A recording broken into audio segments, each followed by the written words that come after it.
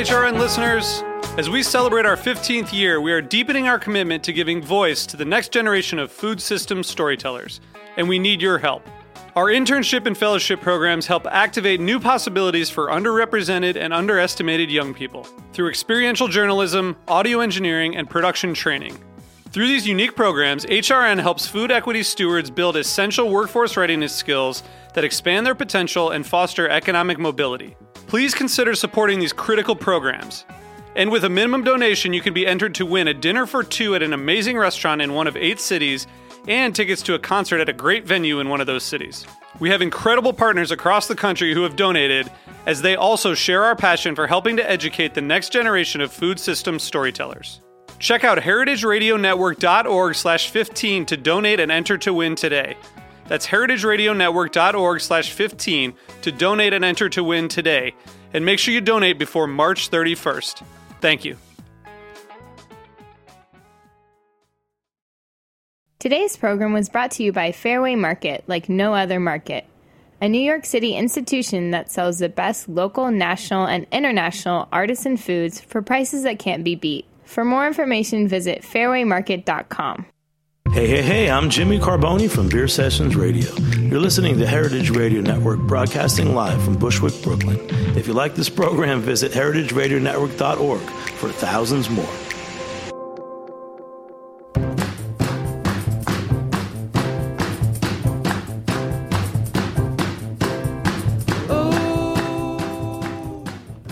Hey, you're listening to Eat Your Words on Heritage Radio Network. I'm your host, Kathy Irway, and it's getting into almost the holiday season. And of course, we just had a number of holidays, particularly Yom Kippur in the Jewish traditions, and we'll see more of them to come. So today I'm really excited. We're talking with an author who has just written a book called The Jewish Soul Food from Minsk to Marrakesh. It is Jana Gur. Thanks so much for being here. Thanks for having me. And you're sort of an expert. You've been writing about Israeli cuisine for forever, it seems. You've written the magazine, the leading Israeli food and wine magazine, and also the new Israeli cookbook. Mm-hmm. The book of new Israeli food. It's already not so new, so the new is in Israeli food. The book is, I think, 7 years old by now. Well, congratulations in this new book. Thank you. It's so exciting, beautiful looking. Thank you very much. If you don't mind, I kind of wanted to read a little bit from the introduction because it was fascinating stories you captured here. But you write, today more and more Israelis are aware of the importance of preserving their family cooking heritages. Self-published family cookbooks have become very common, and it is touching to see how much love and longing are invested in these modest publications. Still, the big question looms. Can these cuisines, which are products of the unique circumstances of Jewish life in places like Iraq, Turkey, Yemen, Morocco, or Poland, really survive in their new home?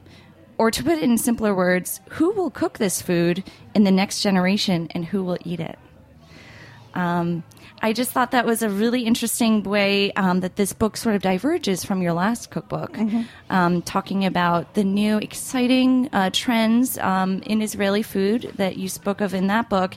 And here we sort of go back to a lot of the traditions that from the Jewish diaspora, from other countries and other influences, and how they've forged their own unique cuisines. So, tell me a little bit about the premise for this book and how you got inspired to write it. I think the quote you just mentioned is a very good place to start. And you're right. In the Book of New Israeli Food, I was celebrating our brave new food culture, but our brave new culture actually thrives on the heritage of Jewish cuisines. And Israeli food is basically a fusion of Middle Eastern cooking, that is, our local cooking, and of course cooking of Jewish immigrants that came from so many places. And what we basically cook, it's not yet a cuisine, is a mixture of all these influences. However, Jewish cuisines per se, Jewish cuisine that developed over thousands of years in the diaspora all over the world are, in my opinion, not just in my opinion, endangered species, are on the verge of extinction simply because they represent cultures and lifestyles that do not exist anymore in their original provenance. I mean, no Jews or almost no Jews live anymore in places like Iraq, Persia, Yemen, Morocco, Hungary. And these are places where there's ancient Jewish cuisine. Absolutely. Yeah. Iraqi, for example, Iraqi Jewish cuisine goes back over 2,000 years old. It is really probably the most ancient Iraqi cuisine in general, not just Jewish Iraqi cuisine. And Israel today, we're in a very kind of lucky circumstances. Israel today still has all of these cuisines simultaneously because there are enough first-generation immigrants who cook these foods and who feed other people with these amazing dishes. But we do not really know, or we can safely assume it won't long for a lot of time, because this is grandmother style of cooking, because Israel is just too small and too dense and changing precisely. So it's safe to assume that most of these dishes will be not actually lost, but won't be part of culinary mainstream, so to speak. However, some of them are in Israel. Some of them already become a part of our culinary repertoire. And the premise of my book was actually to bring these dishes, what we call the greatest hits of our grandmothers from all over the Jewish diaspora, to primarily North American reader, Jewish or non-Jewish, it doesn't really matter. I said, listen, these are amazing dishes. Why not? Because the only way to really preserve a cuisine is to cook it and find as many people as possible who want to eat it. Yeah. Because otherwise it just remains folklore, food history. This is not really a living cuisine. And looking through this, I can kind of see why these recipes have been so treasured and replicated by these grandmothers. I love how you write that it wasn't sort of you who chose them, but these dishes were sort of a natural selection. Exactly. Of folks who just adored them. I think the word that I would give myself, title I would give myself, and I'm proud to give myself, would be a curator, really, because I did have all that wealth of recipes at my disposal, and all I had to do is, to choose and maybe to tweak them a little bit so they will be more suitable for international audience. But basically, you're absolutely right. It's not me who chose them, and I think that's the beauty of it. That's kind of seal of approval. It's not just my crazy taste. These are dishes that people picked up, singled out, and adopted because of their deliciousness and because of their practicality and relevance to our modern lifestyle. They're survivors. Exactly. And what would you say, is that the meaning of the soul food? You're invoking the word soul food. Is it about memory? Is it nostalgia? Is it about...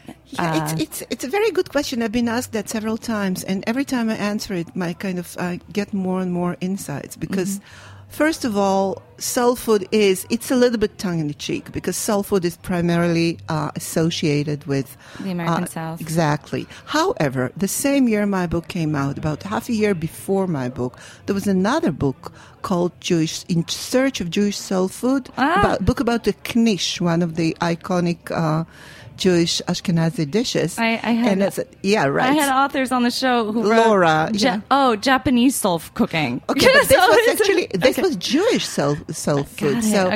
It was called, I think, Knish in Search of Jewish Soul Food. So this term already becomes sort of, I'm not sure pervasive, but it does exist. But this book, let's put it this way, certain dishes for certain people would be their soul food. Yeah. And it happens every time people leave through the book and say, this is what my grandmother used to make. Oh, I still remember that one. For others, these same dishes would be kind of exotic or new. So one solves... For me, yeah. So one, it's, like somebody's rich. It really depends on who's looking at the book. But someone, you can be sure that every one of these dishes makes someone cry. It's an emotional yes, meaning, but other people can say, okay, maybe I didn't grow up eating this kind of food, but it sounds and looks tempting, so why not try it? And maybe for my children, it will become their soul food. That's fabulous. I love that you preserve these, and it seems like you really took from a lot of different chefs and tried to choose the versions, because there's so many different ways to make a lot of these recipes. I loved reading about how your chopped liver recipe, you're inspired by one version that had more onions to liver for that wonderful texture. And flavor, because actually fried onions in general are like the basis, what makes the flavor in Ashkenazi cooking, not just in the chopped liver. But in chopped liver, definitely the sweet kind of luscious taste of very, very slowly fried onions is what gives, in my opinion, chopped liver its charm. By the way, interesting anecdote. In the 50s, last century, in Israel, it was a period known as the Age of Austerity. It was very, very harsh economic situations. Shortly after the State of Israel was founded, there was shortage on very many, basic products, and there were a lot of substitutes that were devised by, home cooks, and one of them was a fake chopped liver. And it was made with eggplants, or, famously versatile, and you can basically make anything you like with them. But what made the flavor were the fried onions. Wow. So once you add fried onions, you kind of have this. And that it was so good that up to this very day in a deli, you can buy a chopped fake liver salad made with eggplants and fried onions. Oh, my goodness. That sounds great. It does. And it's funny because the term chopped liver and just using offal in general is associated with austerity as well. Yeah. But this is going deeper. Yeah, well, austerity could be relative, Right. So you live in Tel Aviv currently. And, there's so much going on right now in Israel. I just wanted to ask, how is it living there right now? You mean food-wise or generally? The culture. I mean, I wanted to really ask you about all the turmoil in this era in Israel as a whole, and whether you think, what you think, because you've been living there since 1974. Right. Where you think this might take the culture and the cuisine. You mean the political turmoil? Yeah. Wow, yeah. That's a tough one. Political turmoil, unfortunately, is part of our life. Okay. And I know that lately things are even more kind of messy than they used to be in the last years. But culturally speaking and culinarily speaking, there is so much going on. I sometimes wonder whether these two things have anything to do with each other. People not taking anything for granted, the sense of urgency, the need, to enjoy life, to create things, because the future is not always very certain. Right. So it probably adds the edge. I hear many Israelis who don't live in Israel anymore, live some, very quiet place like Canada or Denmark. And so everything is just fine, but we're a bit bored. Yeah. We're used to action, but, well, this is not the kind of action we're looking for. But Tel Aviv especially is sizzling. Right. With exciting cuisine, with art, with fashion, with culture. And even during, the war last summer, it was terrible for all of us.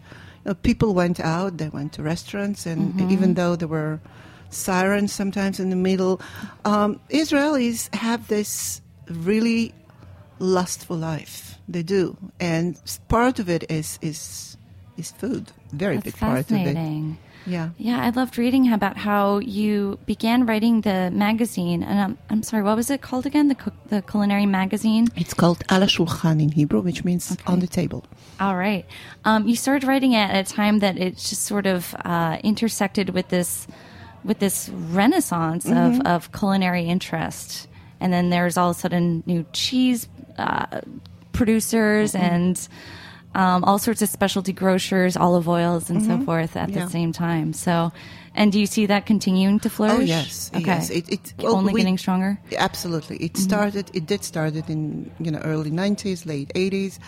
It coincided with our founding the magazine, which is we were really very lucky and very privileged to be able to be part of it and to document it and encourage it. And it was really fun. And it does go on. I think now we're witnessing the second generation, the millennials. Yeah, who grew up with great food. Yeah. They grew up with the great food. They're very relaxed about it. They don't take it, they're not into, very fancy gourmet stuff, but they know their wine, they know their bread, they know where to shop. They go out a lot, and they would go out to places like Roberta's, like the one we're just next to, kind of market restaurants, places that don't take themselves too seriously, but still serve really good food.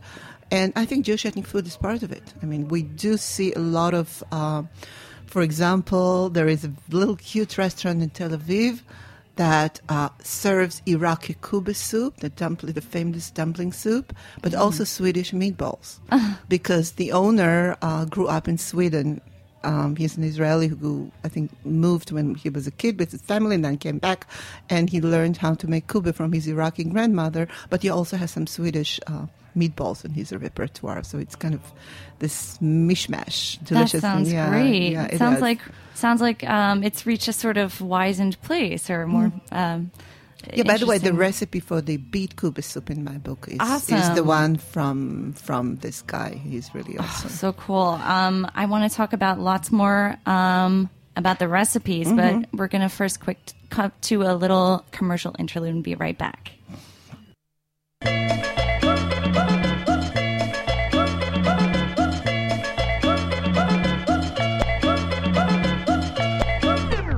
Electric light and soul.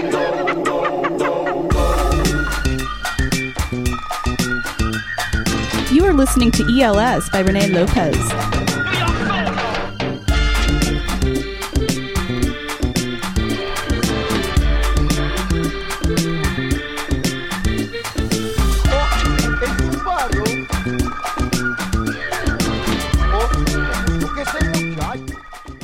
Hi, I'm Steve Jenkins from Fairway Markets. I've devoted my idiot career to the old ways, the old recipes, the old tools, the old geography of where serious foods come from for centuries. And I've strived to make these wonderful things available to New Yorkers for 37 years, so it's a fait accompli for us to support Heritage Radio Network. And I hope you will too, and I hope you'll keep tuning in. For more information, please visit fairwaymarket.com.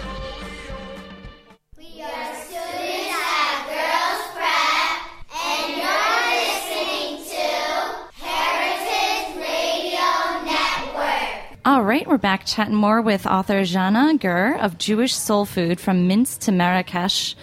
And there are more than 100 unforgettable dishes updated for today's kitchen, which is the subtitle, in this book. Flipping through it, I love how you have a little note above each recipe about the provenance of that recipe. And just, even flipping through some section like even the desserts, there's such an interesting smorgasbord. There's Turkish, there's Sephardic, Egyptian, Persian, Moroccan. What else? There was Bulgarian. There was an American one, which was the barbecued beef brisket, which is really fun.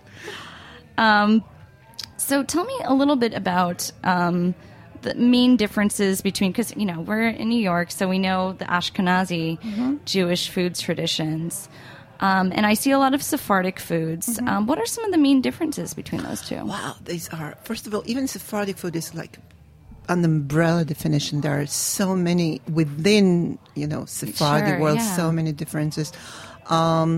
Ashkenazi food is universally recognized as Jewish food. I mean, people, when they say Jewish food, even in Israel, if there is a restaurant that calls itself a Jewish restaurant, it would serve Ashkenazi food. Okay. If it serves Jewish Moroccan food, it would call itself Moroccan restaurant. So it's kind of funny. But in this book, there is, I think, about 15% Ashkenazi recipes. And the rest is the rest. I don't even like to use the word Sephardi because, for example, Iraqi cuisine, which I think is probably the most represented cuisine in this book, simply because it's so amazing, it's not properly Sephardi because Sepharad means in Hebrew Spain, and Sephardi cooking is cooking of descendants of Spanish Jews who mainly moved to Turkey, Morocco. Bulgaria, parts of Morocco. Okay. There is Spanish Morocco, but there is also other parts in Morocco that are not, their cooking is not Sephardi. And it is indeed different. So In Yemenite cooking, for example, that is, again, very unique, especially their breads and their baked products. I love how you have this bread, the Yemenite bread that is a very ancient Which one? cuisine. There are two. The lahouch, the pan-fried bread. Yes, that one. That's really cool. That's called lahouch.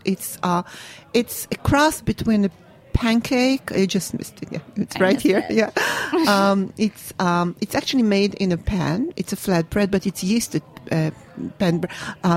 British people say it's a little bit like a crumpet. It does look like that. It does look like a crumpet. It's delicious as a wrap, and you can just dip. A crepe or something. Yeah, it's really good, and it's really easy to make. This is, by the way, was one of my criteria when I was picking the recipes. Things that people will actually make that are not overly complicated or do not involve, very fancy ingredients or equipment. And this is a really good example because it's just all you need is a pan and some dough and yeast and water, and here you go.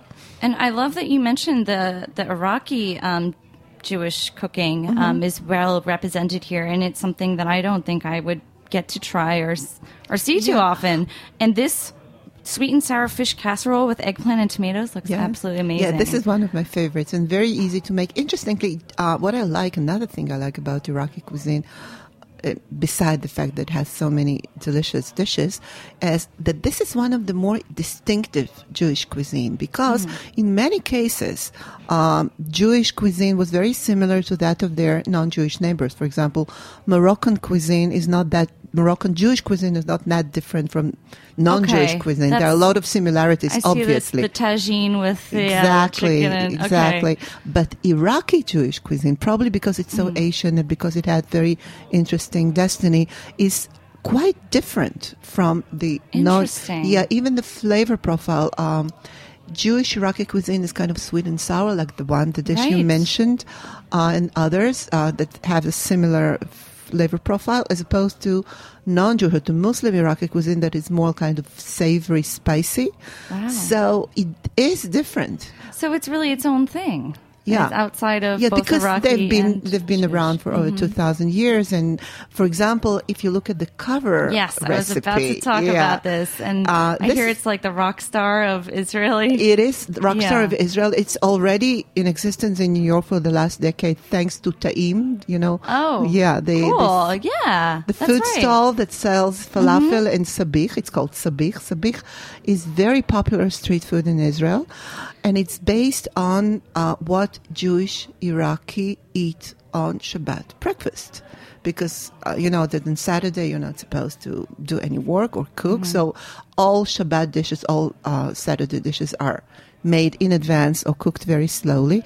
And this is basically kind of a spread, morning brunch spread that consists of fried eggplants, hard-boiled eggs, amba, which is a kind of unique condiment-based.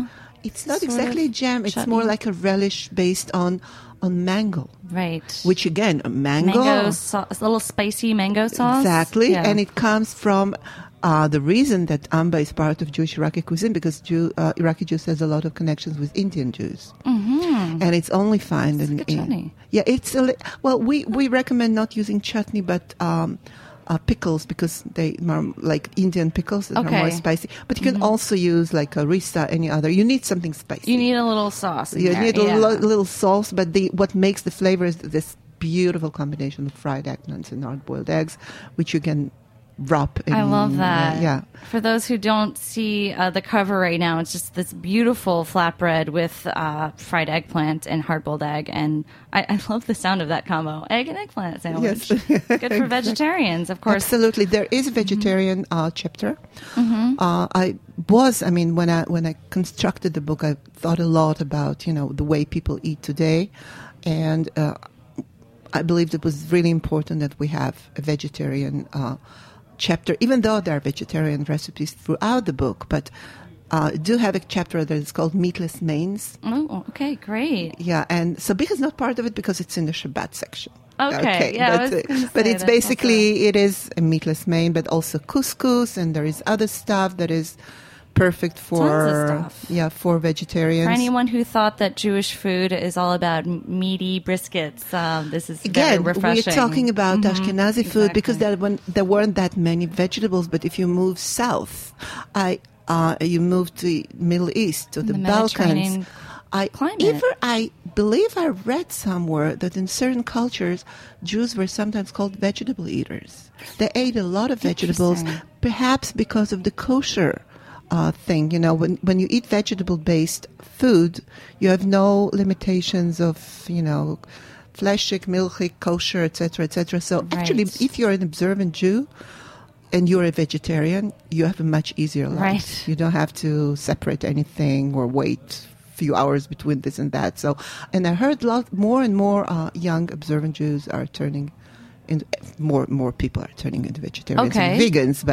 But among observant Jews, it's really practical. Yeah, thing. that makes sense. That's but really also, you know, interesting. it's if we go back for a moment to meat. It's not the subject of our conversation, but the reason that there are so many fuss around meat, you know, in Jewish, in the kosher rules, that originally people were supposed to eat meat very, very rarely. Right. And so, as you see, there are absolutely no limitations on eating vegetables. There are no such thing as a not kosher vegetable. You can eat any vegetables any times, or grains for that matter, or rice or bread. Meat should be consumed in moderation. If you think about the way we look at the meat today, I think it's a very modern, very relevant. That's definitely something we talk a lot about here at Heritage. I can imagine. But it's refreshing to, you know, find recipes that do exemplify that. And thank you so much for drawing from those traditions. And teaching us all, because I see a lot of cookbooks these days that are very heavy on the meat, in whatever cuisine it may be, just because that's today's reader. So I really appreciate this. There is meat, but not that much. Of course. And also because it's in very many places, Jewish people were quite poor. So they were experts. The Jewish homemakers were expert in stretching a little bit of meat over a lot of, you know, hungry mouths. And for example, stuffed vegetables is a very, very good example. I loved that photo of that stuffed eggplants. Oh, Yum. Yes. This is Syrian, Aleppan Syrian, another amazing Jewish cuisine. And this is one of my favorites. It takes 3 hours to cook. It cooks in pomegranate reduction. And in the end, the sauce is syrupy and there is fresh and dried mint. This is, I think I said, it's a grand slam of stuffed vegetables. One of my favorites, actually. If anyone needs some more sides at their Thanksgiving table, definitely check not that a side. out. I would make it a main dish. Really? You called it a side because what? Because it doesn't have enough meat? I don't know. Yeah. I don't know. I think it is a very, very festive main, and it does have meat, a little bit of it, and other great stuff. It's kind of like moussaka a little bit? No, not really. Well, okay. Plus, if you look at it, it's not just eggplants. There are 3 kinds of vegetables. There are zucchinis and also stuffed onion skins, which is kind of my favorite. I love doing it. You know, take whole onion and you soften it and then you separate it and you just make like little torpedo shapes. It's one of the easiest actual vegetables to stuff. That does look very festive and impressive. And talk a little bit about desserts. Absolutely. I noticed you have a Hanukkah puffs, honeyed Hanukkah puffs, bimuelos. From Sephardic cuisine. One of the, if you go a couple of pages back, you know, in the area of the puffs, there is another fascinating recipe. It's called mufleta. Okay. Which is Moroccan. It's actually... I had that when I was in Morocco. Yum. Yeah, and it's really unique because it's kind of like, it's a pancake. And it's traditionally served for a celebration called Mimuna, which comes directly after Passover. And it's like the end of the Passover. And that's the celebration where you have a lot of friends and neighbors over. And you have a huge table only of sweets and desserts. And mufleta is the star of the table. And you actually, you fry it on on the spot. And you start with one pancake, and then you add another one, and then you flip 2 of them, and then you add another one, you flip 3 of them, until you have like a stack of 4 or 5 or 6, maybe 10. That sounds fun. It's fun. Yeah. I mean, I never knew how to make it, and then somebody taught me. Mm-hmm. And I was like, it was like a game to do that. And I think it's a great idea for a party. It does. It does look like a great festive stack of piping hot, fresh. Exactly. And you need to make them fresh. You need to make them you wrote not to be confused with muffaletta. Yes. Well, that's about all the time we have for today. But, Jana, I noticed you're going to be back in New York for the Museum of Jewish Heritage, an event on Sunday, November 23rd. So that's 2 weeks from now. Yeah.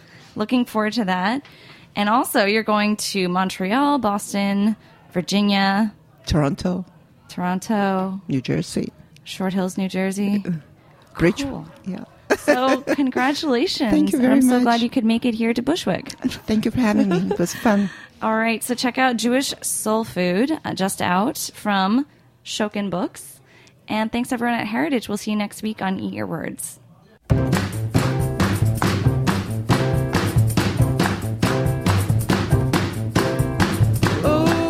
Thanks for listening to this program on heritageradionetwork.org. You can find all of our archive programs on our website or as podcasts in the iTunes store by searching Heritage Radio Network. You can like us on Facebook and follow us on Twitter at heritage_radio. You can email us questions anytime at info@heritageradionetwork.org. Heritage Radio Network is a 501c3 non-profit. To donate and become a member, visit our website today. Thanks for listening.